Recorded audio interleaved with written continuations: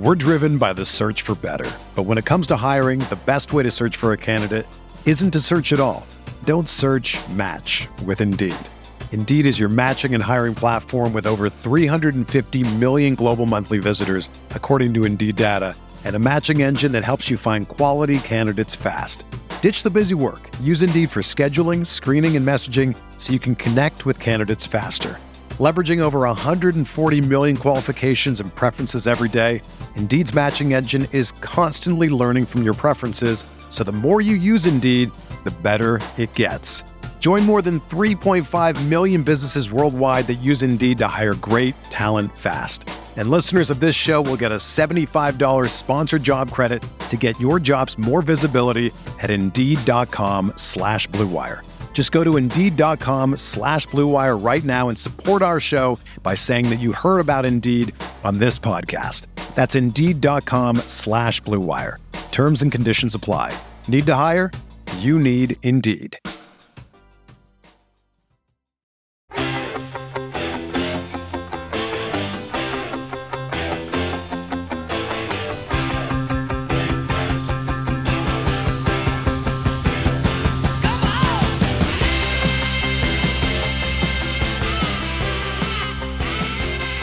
Welcome to Chasing Hardware, the podcast that sits down with the sports figures you grew up with and hears their stories. My name is Rich Lamello, and this is Chasing Hardware. And I am very excited to introduce my next guest today. He retired from the National Football League in 1986 as the leading receiver in receptions of all time and the leading receiver in yardage gained of all time. He was inducted into the Hall of Fame in 1996. And I thought this quote kind of summarized his career better than anything else I could find.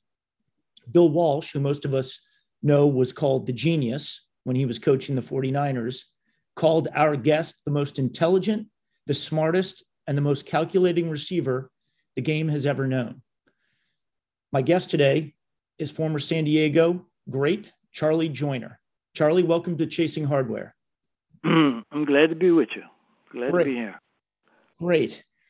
Charlie, we'll jump back to the kind of the beginning for you. I know you were born and raised in Louisiana and went to Grambling, and we'll kind of walk through that. But I have to say that there might not be a player in pro football history who has played for and with more legendary Hall of Fame coaches than you. Starting out with Eddie Robinson at Grambling, playing for Paul Brown in Cincinnati. Bill Walsh was your receivers and quarterbacks coach there. And then obviously Don Coryell and even Tommy Prothro in San Diego, both who were in the College Hall of Fame. Yes. Got a lot of Hall of Famers I was tutored under, yes. Yeah, it's and we'll obviously kind of explore all of that and some of the players you played with also, and let it be said that those Hall of Fame coaches and players owe a lot of their Hall of Fame to your role with them, so it goes both ways. But Charlie, you were born and raised in Louisiana. You're from Lake Charles, correct? I was raised in Lake Charles. I was born in a little town called Many, Louisiana. That's spelled Many, M-A-N-Y, but they call it Many, Louisiana. That's in the northeastern corner of Louisiana. Okay. And Lake Charles, Louisiana is in the southwestern corner, right next to the Texas border. So I guess my father, when I was very young, he moved down to Lake Charles because he's a truck driver, so he moved down to Lake Charles, and I was raised there. Okay. And went to high school there, correct? Went to high school there, yes. And didn't start playing football till your junior year? Yes, junior year. What prompted the decision to begin playing? I wanted to go to college. And my parents, with neither one of my parents going past the third or fourth grade, just didn't have the money to send me to college. So I said, maybe a good way to earn it is, I play football. So I played football for 2 years in high school. And behold, I was lucky enough that Eddie Robinson sent me a scholarship in the mail. Not in the mail, but he sent me he gave me a scholarship. And I was so happy, man. I couldn't believe it. I took all that load off my parents, and I said I'm not going to waste it. I graduated in 4 years, played football for 4 years, and got a pretty good education at Grambling. That's great. And your quarterback most of those years was none other than James Shaq Harris, correct? Yeah, the very same year. We were freshmen together. And James, we were freshmen together. We came in at the very same time. He was from northern Louisiana. I was from southern Louisiana. James, for our listeners, would go on to become the first Black quarterback to start a season for an NFL team at quarterback, right? Started with the Bills. Yep. Yeah, that's right, with the Buffalo Bills. And later went on to play with the Rams and then the Chargers. That's right, yeah. He finished up his career with us. That's right. And when you were at Grambling, if I recall, you and James together under Eddie Robinson won 4 Southwest Athletic Conference titles, correct? Yes, we did. We had a pretty good team too. We had some athletes at Grambling back in those days. Absolutely. And athletes. And also won a National Black College title. I think that's what it was called, the National Black College title over Florida A&M. National Black. I can't name it, but we were named. Yeah, you're right. We beat Florida A&M out for that title. And then so just out of curiosity, when you were in high school, now obviously at that time the SEC was not integrated in terms of football. Right. Almost no Southern schools were. A couple of kids were starting to go up north and play for Minnesota, Michigan State, Ohio State. Did that ever enter into your thinking, or were you strictly looking to stay fairly local? A recruiter did come to my high school and try to get me just to visit Michigan State.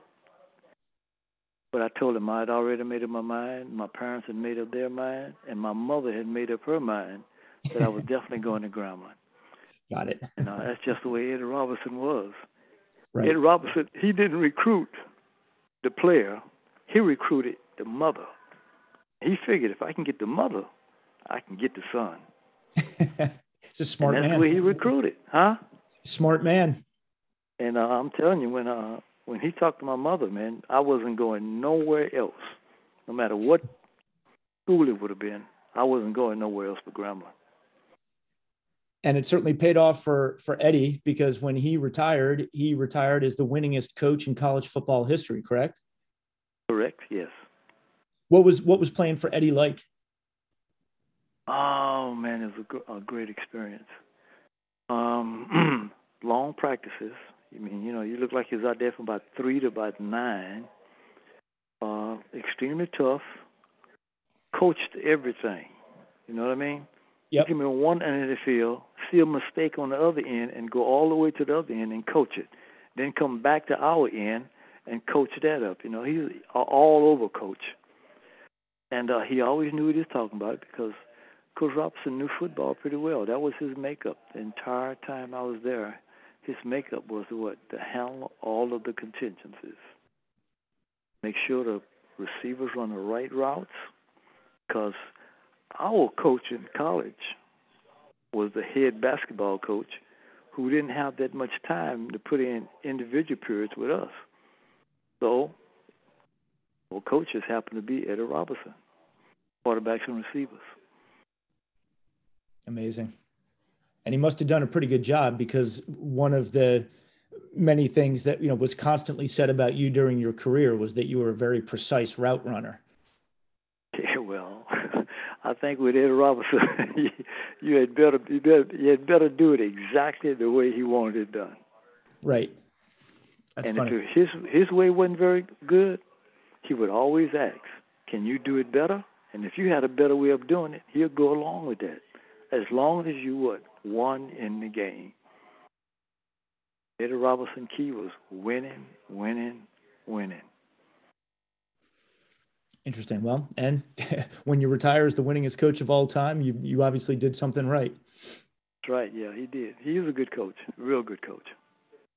And so then in 1969, you get drafted by the Houston Oilers in Right. what would be the last year of the old AFL. In fact, when Right. you retired 18 years later, you were the last remaining player in pro football who had actually played in the actual AFL. Is that correct? Yes. Yes, that's true. So you start off with the Houston Oilers, and the team is fine, but not great at that point. They had won some titles earlier in the 60s, but at that point, they were not winning titles. Right. And you started off as a defensive back, correct? Yeah, I went into Houston as a defensive back. I Okay. actually went to defensive back, played, worked out with the defensive backs, went to training camp with the defensive backs, and I was a defensive back then, and I always wondered why. Well, anyway, the Houston Oilers the year before had drafted two receivers, Jim Byrne and Mac Hike. And they already had two rookie receivers. And in the second round, they drafted Jerry Levias from SMU, and he was a receiver. So what people were telling me is that it's kind of hard to explain to everyone why we drafted so many receivers in two rounds. So I got to be the one, the odd man out, because a good friend of mine named Tom Williams believed that I could be a great defensive back. Okay. And then you got switched. Am I correct? It was a hit on Floyd Little, the Denver Broncos running back, that kind of spurred the switch? That's right. I was playing defensive back, and Floyd Little had broke down the sideline. I was chasing the receiver, turned around and looked, and boy, he was barreling down the sideline. What happened to me is that I came back, and I wasn't a very good tackler because I had never played that. I had never done that before. And I just stuck my arm out there. He ran right through it. Got a compound fracture of my right arm, right forearm, and I was out for the rest of the year. And that's your rookie season? My rookie year, yes. And so then when you came back for your second season, is that when they said, okay, let's rethink this? No, I was still a defensive back. Okay. And I went back to training camp the next year. I was still a defensive back. And I think they were talking about switching me to wide receiver. But just before the first game, the last preseason game, broke that same arm again. Oh, no. Broke that very same arm again. And that set me back another half of a season. And back then, the season was only, 14 games. Right. So that set me back almost another year because I wasn't going to heal up until about 7-8 weeks anyway. So my first 2 years, that broken arm kind of limited my play and my development those first 2 years. Right. And so then they make the decision to move you to receiver. And about that time, there's a defensive back on the Oilers who now, as you're a receiver, you're going up against, named Ken Houston, who would end up in the Hall of Fame. What was it like going up against him as a guy trying to transition in the pros from defensive back to wide receiver? I was just, it's hard to explain. Well, he played out inside. He basically played inside strong safety. Okay. Where he could cover tight ends, but I never saw him cover a wide receiver. He never moved out there on the corner. Okay. And we very seldom got to run. I got to run against him, but Ken Houston was probably the best athletic defensive back in the league at that time. And he was big, he was strong, he was fast, and he could actually really cover tight ends, but I've never seen him cover a wide receiver. Okay. So we didn't go against each other very much. Okay. But when I went to Cincinnati and we were in the same division,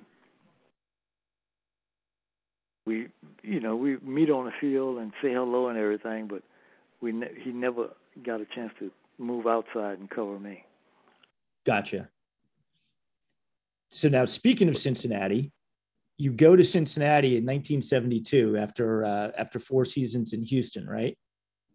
3.5, yeah. 3.5. You traded in the middle of the season. Middle of the year, yes. And this must have been fascinating. So your head coach is Paul Brown, the father Yes. of the modern football. Right.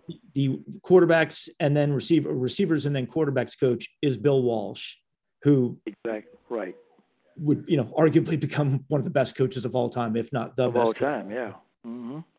You've got 3 defensive backs who are studs: Ken Riley, who you played against at Florida A&M, Lamar Parrish, Right. Tommy Casanova. Great. What was it like going up against that crew every day in practice? Oh my God, Ken Riley and I would have some absolute wars. There was no walkthroughs. Okay, when we broke up with the defensive backs in anything, 1-on-1, 7-on-7, all that, there wasn't no letting up at all. I mean, everything was fast and quick, and it was receivers versus defensive backs. And Paul Brown always said, that's the way you just got to practice, because that's going to be the same preparation for the game. So you practice the way you're going to play in the game. And we just would not let up after that speech. And those kind of speeches with Paul Brown would give, you didn't let up in practice. Your Wednesday practice was better than your Sunday game. You know what I mean? Yeah, absolutely. Your Wednesday practice, better competition for you than your Sunday game. Amazing. Going against Lamar Parrish and going against Ken Riley every day in practice was better than going against what? They taught you more. They covered you better. And I'm saying these two guys could really cover. I mean, absolute cover man to man. They could really cover. Probably 2 of the top 20 leading interceptors in NFL history. It's amazing to me Ken Riley's not in the Hall. Unbelievable he's not in the Hall of Fame. Yeah. I can't figure it out without. It's the weirdest thing. And people have been saying it for, 20 years and nothing's changed. I don't know if it's Cincinnati doesn't push hard enough. It's the weirdest thing. I don't know, but I tell you one thing, this guy could really cover man to man.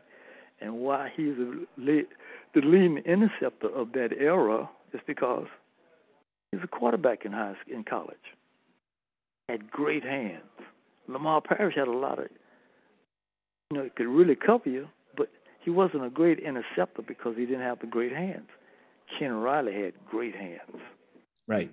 That ball was it was off course just a little bit. He can get his hand on it, it was an interception. Yeah. And you had played against him when he was at Florida A&M, right? So you had a history with him.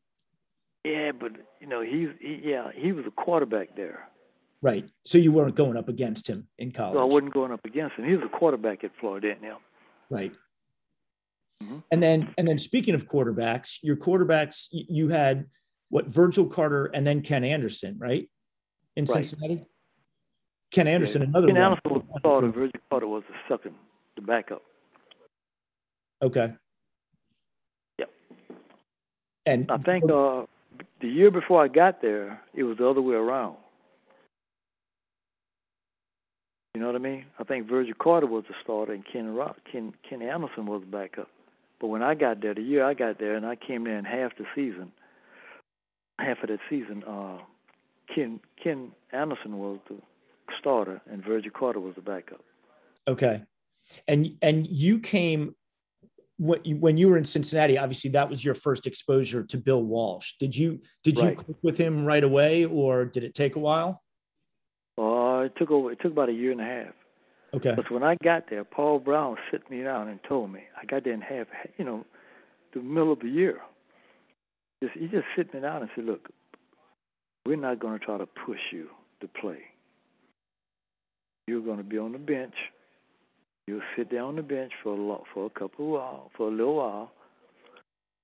When we come back to training camp the very next year, then we'll teach you all the specifics about being a wide receiver for the Cincinnati Bengals.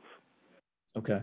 just the way he was, So I didn't get a chance to play that much in that season. That was my fourth season, so I didn't get a chance to play that much. But my fifth season, became a starter. Okay. At wide receiver. And that's when you had Kenny Anderson was full-time at quarterback at that point. Full-time at cornerback. Oh, Ken Anderson? Ken Anderson, yeah. Yeah, he's full-time at quarterback. Ken Riley was full-time at corner. And Kenny Anderson is another kind of underappreciated Cincinnati Bengal, right? He put up some amazing. You, he has amazing stats, didn't he? I don't know why he's not in the Hall of Fame. It's another guy. It seems like Cincinnati's got to work on their PR. I'm saying that guy was in accuracy ratings. He was tops for the 4 years I was there. Ken Anderson had the highest passing completion percentage in the league, and didn't get no credit. Yeah. Mm-hmm. It's amazing. And what was Paul Brown like? I mean, obviously he drove you guys pretty hard in practice. What was he like around the locker room? What was your relationship with him? My relationship was good. And after everybody warned me and talked to me about Paul Brown and his ways and the way he handled things, there was only one boss. It was him. He would tell you that too. The first time I was there, the first thing he told me, he said, "Look, if you got any kind of complaints, you can't go to nobody but me. I'm the owner, head coach." How did he put it? I'm the owner, the head coach, and he had another one. Maybe general manager. General manager, that's right. I'm the owner, general manager, and I'm the head coach. You can't go nowhere. You can't complain to nobody. If you got a gripe, you got to come to me, because I run it all, and he did. And it's interesting reading about his relationship with some of his assistants, because Bill Walsh, who obviously learned at his knee and became the architect of the West Coast offense. Right. When Paul Brown stepped down, he didn't name Bill Walsh the head coach. He named Bill Johnson, and Bill Walsh had to leave. And Walsh found out later. Bill Walsh thought he should have been named head coach. Right. So what he does, packs his bag and he leaves. Comes to San Diego as the offensive coordinator. But April of that very same year, when he goes to San Diego, he trades for me. I don't know if he traded for me or Gene Klein traded for me, but they trade for me, and they bring me to San Diego. So my coach that I had 3.5 years in Cincinnati was now my offensive coordinator in San Diego. And that's where my career kind of took off a little bit right there. Yeah, it's pretty clear he liked what he saw in Cincinnati and wanted to get you on board in San Diego. Yes. And fascinating that he gets passed up for the Cincinnati head coaching job. And then he announced, he says later, I think in his book, that he found out that other teams had been inquiring about him all along, and that Paul Brown would turn them away, which is really kind of odd, right? Look here. Paul Brown was a tyrant, man. Okay? Yeah. He ran that ship with an iron fist. And if he didn't want you to go anywhere, you won't go nowhere. Yeah. He wants you to go to a certain place, he'll send you to that certain place. But that's just the way he ran things. And he wasn't like that with just the players and the coaches. He was like that with everybody, administrative staff, secretaries, you name it. He ran the ship there. Basically, he probably ran the city of Cincinnati, too. You know what I mean? Oh, yeah. Well, because I'd read something about Weeb Ewbank, who coached Unitas and the Colts to 2 championships. Mm-hmm. And then Joe Namath and the Jets to the Super Bowl. And when Weeb was leaving the Cleveland Browns to take the Colts job, I read that Paul Brown said, "Don't take it." And Weeb said, "Well, this is my chance to be a head coach. I'm going to take it." And then Paul Brown accused him of taking information with him from Cleveland to Baltimore. So, kind of left that relationship in tough shape. So it sounds like kind of a track record. I'm saying Paul Brown ran the league. I don't want to say ran the league, but Paul Brown was, he had a hold on everybody. You know what I mean? Right. All the teams in the league, Paul Brown had a hold on them some kind of way. Yeah, I guess when you're the father of the modern game of the modern football, I guess you have that type of grip, right? You got that grip. Yeah, he had that grip. So then, as you said, Bill Walsh leaves and goes to San Diego to be the offensive coordinator for Tommy Prothro, right? Right, Tommy Prothro. And a couple months later, all of a sudden, you're in San Diego, and now you're playing for Tommy Prothro, who's a College Hall of Fame coach, and Bill Walsh. Right. And there's a young quarterback there who took over from Johnny Unitas named Dan Fouts. Yes.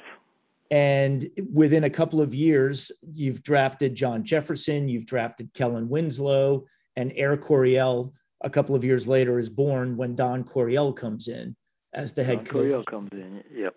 From the St. Louis Cardinals. What was the initial couple of years like in San Diego under Tommy Prothro, getting to know Dan Fouts, and then when Coryell came in? Wasn't bad, The first year was really good, really, because Bill Walsh was there. He ran the offense. I don't think Tommy Prothro had anything to do with it. He ran it, and I think that's the way he wanted it. He was going to run it. But what he did, he just took that West Coast offense, brought it to San Diego. And Dan Fouts is a Pro Bowler now. I'm a Pro Bowler, and at that time we only only had a few players. We had a lot of good players, but you didn't have those superstar kind of players. Right. And Bill Walsh said, I think we finished. I think the Chargers had lost what? God, I don't know how many. Lost a bunch of games. Those 2 years before we got there, we went 7-7. 7-7. His first year, he said that we went 7-7. We didn't win no games before, but we went 7-7 that year. He said we had a successful year. Right. Next year would be a lot better because we'll get better players, and we have the draft. We get better players. Well, he said that one week. The next week, he goes to Stanford. Was it Stanford? Yeah, Stanford. Yeah. And me and Dan Fouts said, God, Lee, what happened? We lost our coach. And everybody was really high because Bill Walsh was there. Almost every player, and we had some good players in San Diego. I mean, everybody was just kind of, had their head down and everything because Bill Walsh had skipped off to Stanford.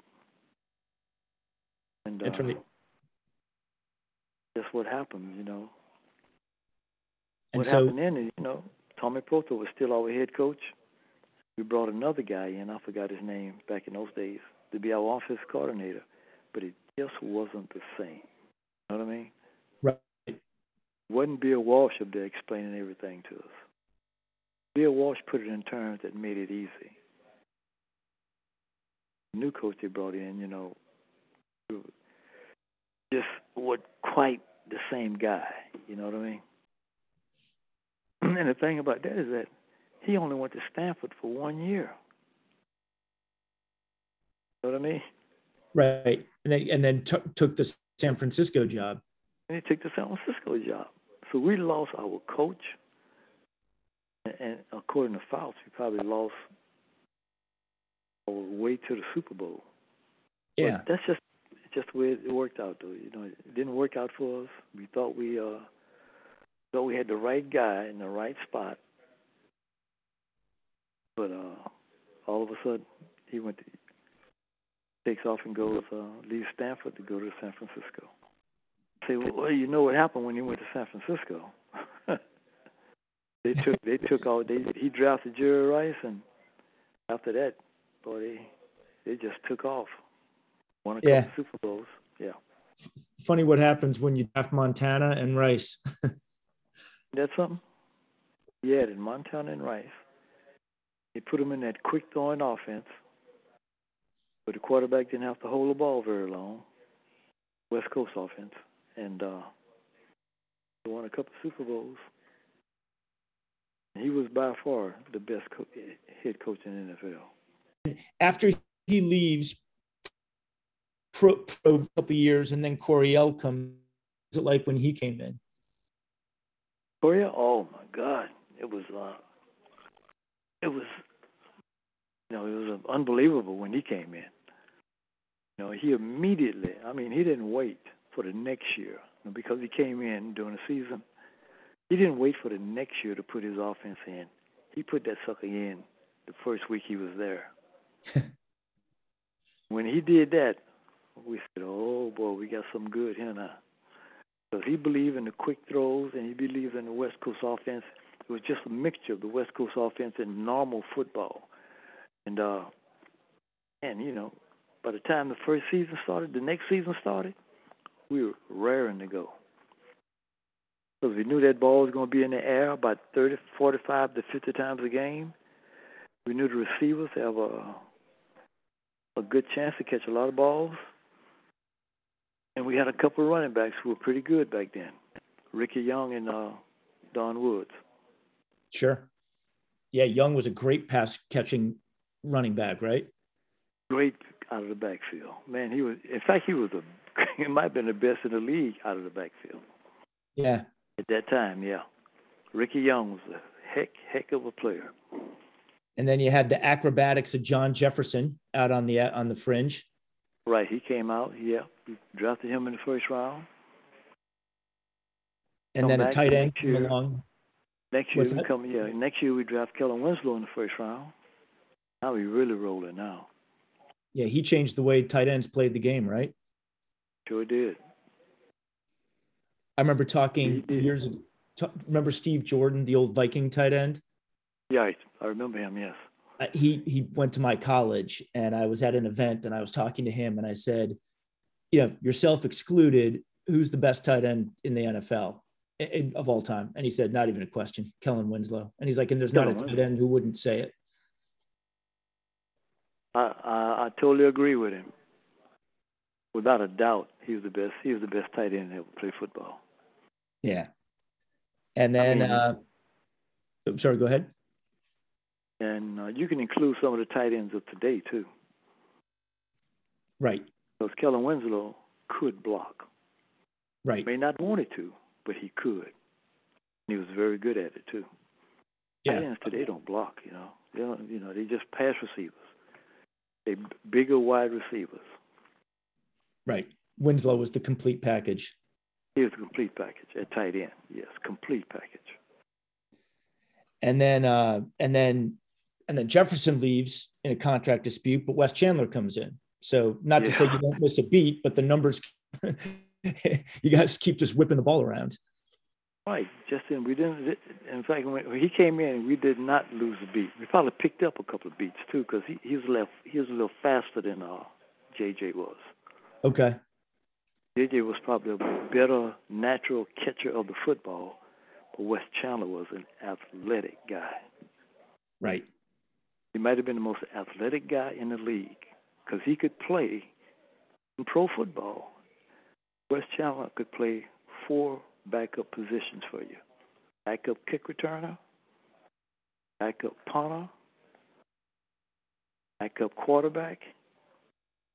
He controlled 4 spots on your roster where you could add other guys. You know what I mean? Sure. He's like a Bill Belichick dream. Belichick loves guys who can play multiple positions. Exactly. And that was Wes Chandler. Heck of a player. Yeah. I don't know why he's not in the Hall of Fame. Yeah. It's because he put up huge numbers in New Orleans before he came to San Diego. Before he came to San Diego. Exactly. And then just in case that's not enough offensive weaponry, then you guys get Chuck Muncie and James Brooks in the backfield. Oh, Chuck Muncie. Let me tell you something. of all of them guys we're talking about, Chuck Muncie could have handled football a little better than the way he handled it. Might have been the best in the league. Yeah. You might have been talking about him, you know, when people say now, who's the best player ever to play the game? Everybody says Jim Brown. You know what I mean? Yep. If Chuck Muncie would have approached football the way Jim Brown approached football, probably could be putting his name in there also. Right. Just didn't approach football the same way. He did, man, the guy was something. Yeah, I read something about Muncie, who, as many people listening will know, passed away some time ago and had myriad problems with drugs throughout his life. Numerous. Yeah. I remember reading when he retired, even though his career was just not that long, he was like the 6th leading rusher in NFL history, or 9th, something like that. And he said, if I had kept my nose clean, no pun intended, I could have been one of the best. It's a real shame. He would have been, yeah. That was a shame. I mean, you talking about talented. This sucker could do it all. Anything you wanted done on a football field, Chuck Muncie could do it. Throw it, catch it, receive it, block it, block for it, anything. Anything. Plus he had the size and the speed to go along with it. And if he'd ever trained just a little bit to get himself in a little better physical condition, probably could have been probably at his poundage, which was about 260, probably could have been the fastest back in the league. That's amazing. 260. I mean, he was amazing. Yeah. I read once that Archie Manning, when he was in New Orleans with Muncie, Archie Manning, after every huddle break, would have to turn around and tell him where to go. Yeah. He just didn't apply himself. Such a shame. He didn't apply himself, yeah. If he would have applied himself, boy, I'm telling you, would have seen something then. Yeah. Now that would have seen something. Oh, yeah. Now that team obviously had a lot of success. You went to 2 straight AFC championship games. But before you got to the AFC championship game in Cincinnati, you played in what some people think is the greatest game ever played in Miami against the Dolphins, which obviously you had a big game in, and you set up the game-winning field goal. But tell me about that game. I mean, that's just one of the most dramatic games ever played. It was. I think it was the best playoff game ever was. I believe it because there was no lull periods. Sometimes you always have a half of a quarter where nothing happened. Right. In this game, every minute something was happening. Something was happening big in this game. And that was a great, great game, if I have to say so myself. That was a great football game. I was glad I was a part of it. Yeah. I remember when it looked like San Diego might be putting some distance between themselves and Miami right before the half. Shula called the hook and ladder play. Boom, touchdown. Was it Tony Nathan? Tony Nathan, yep. Yeah. And all of a sudden it's a game again. Just when you thought maybe it was going to, turn San Diego's way. And obviously the famous shot of Kellen Winslow being kind of helped off the field, but you make the long catch to set up Rolf Benerschke's game-winning field goal. What was that like? Oh, I was just glad to be a part of it. I was just glad to be a part of it. I just happened to be, I was the inside receiver in the slot and sent everybody down the field. And the 2 safeties kind of split, playing it. Back then they called it cover 2. And they split. I just went right by the middle linebacker and caught the ball about 40 yards down the field.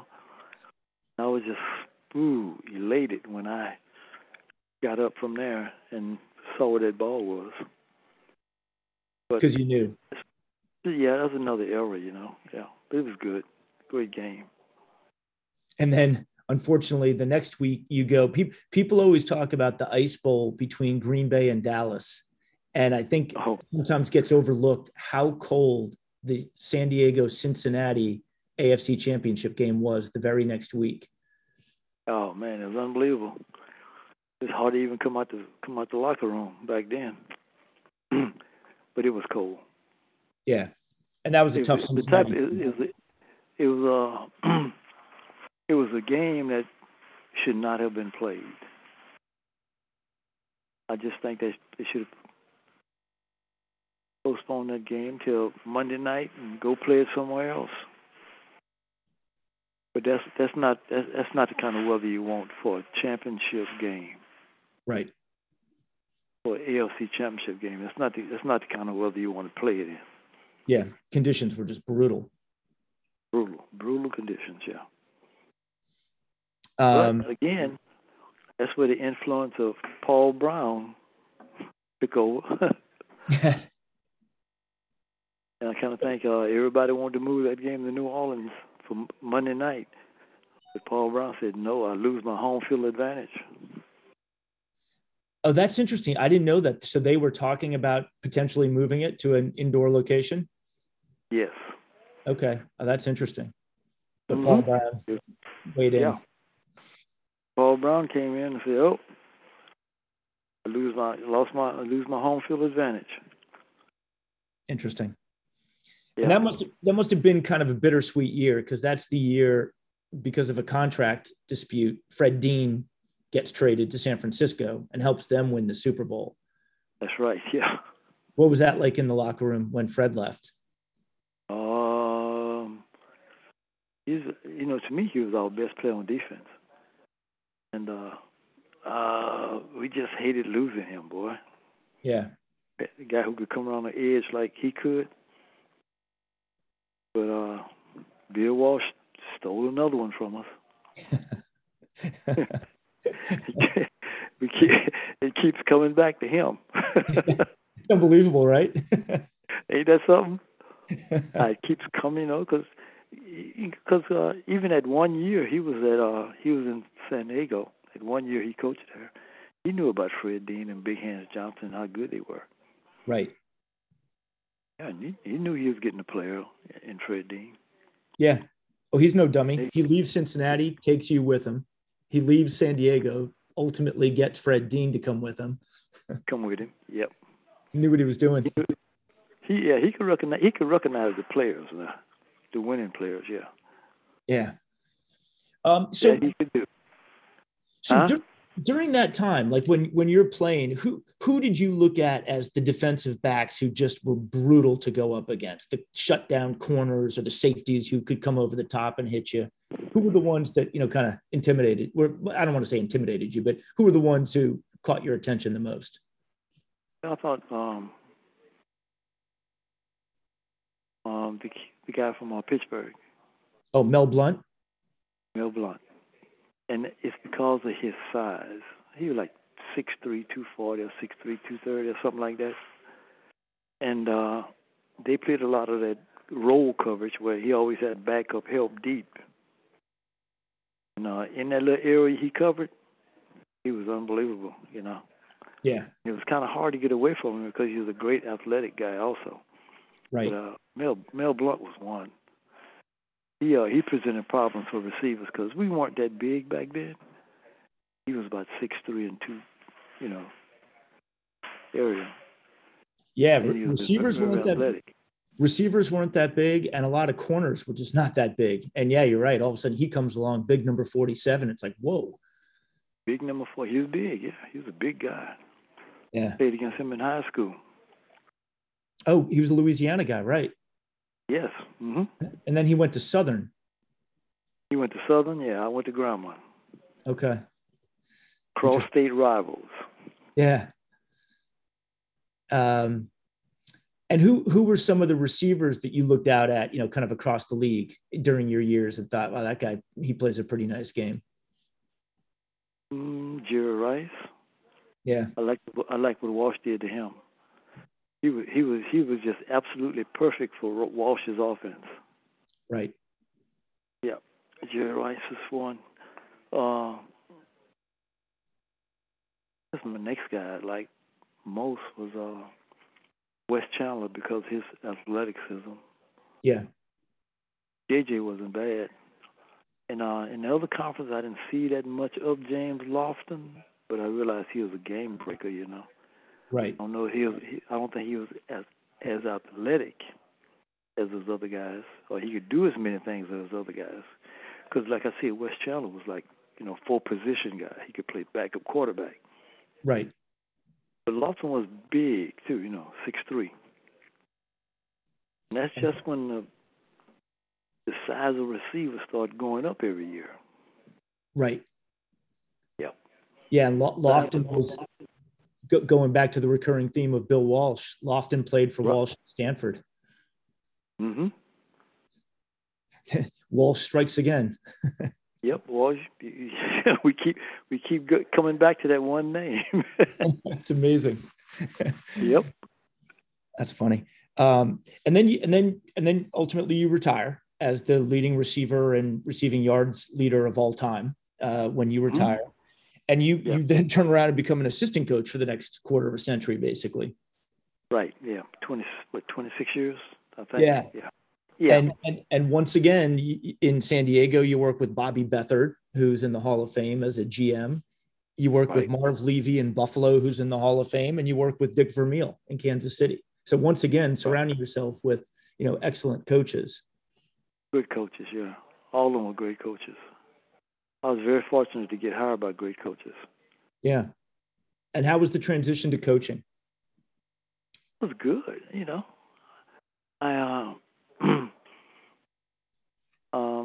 I guess the roughest years I had was the first couple in San Diego when I first retired.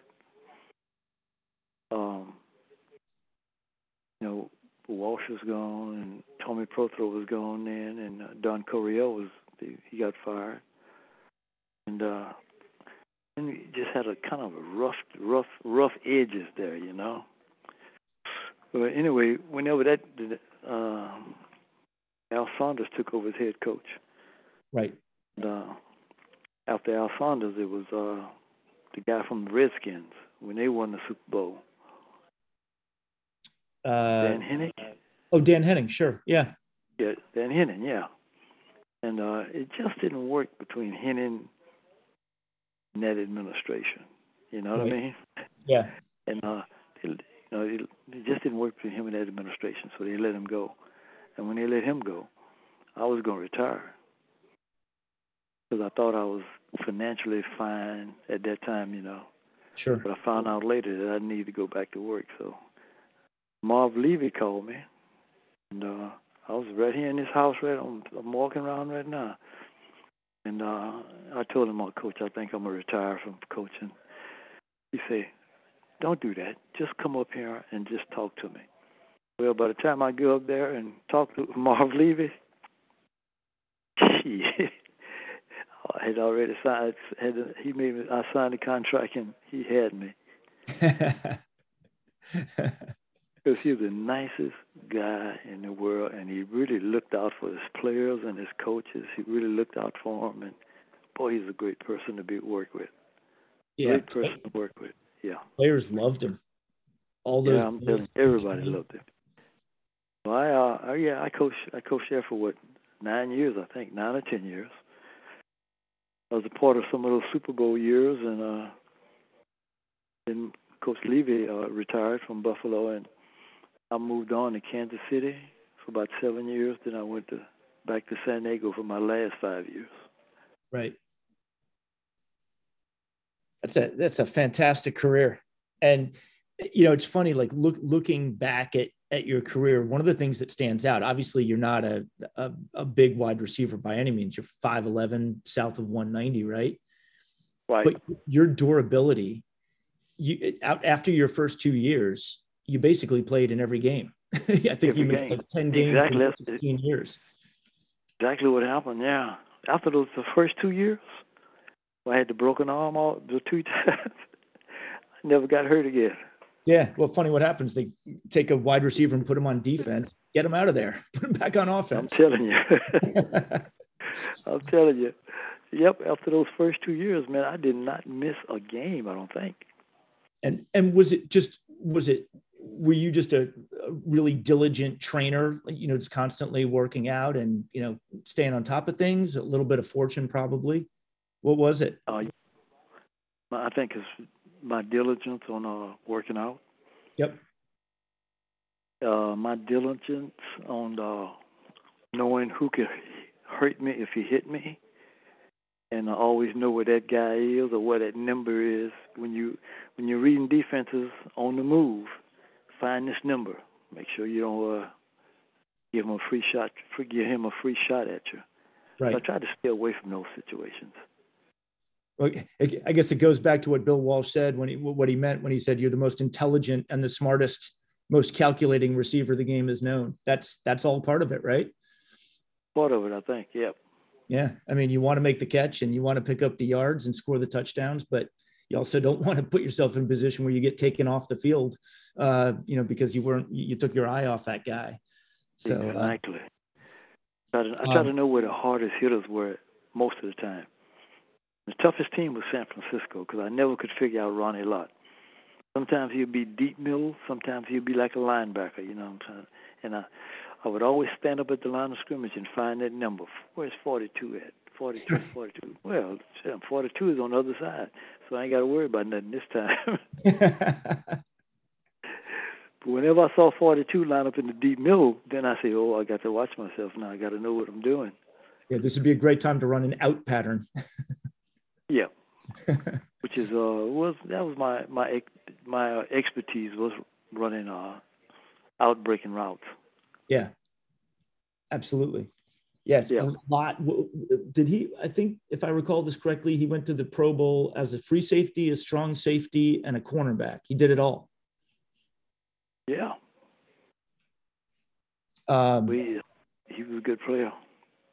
Yeah, and it's funny. I saw, actually, I don't know if you can see behind me, but I've got some pictures on the wall. One of them is when I was a kid in Minnesota, Tony Dungy was the quarterback at the University of Minnesota.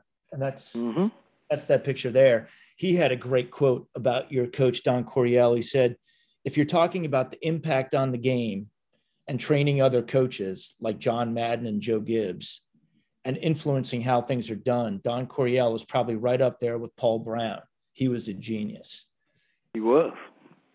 And then I remember when he died, John Madden spoke at the funeral and said, I'm sitting here in the front row. I've got Kellen Winslow and I've got Joe Gibbs and all these other guys around. We're all in the Hall of Fame. How is this guy not in the Hall of Fame? Not in the Hall of Fame, yeah. It's just insane. All these Hall of Famers who owe their Hall of Fame careers to him, and he's not in. Don Coryell, yep. So, well, hopefully that's one of those. I can't understand that either, huh? Yeah, and it just goes to that. I mean, I'm a big Vikings fan, and I love Bud Grant. And I remember there was always talk, well, he never won a Super Bowl. It's like, come on. He was great for, 15, 20 years. And he sure was.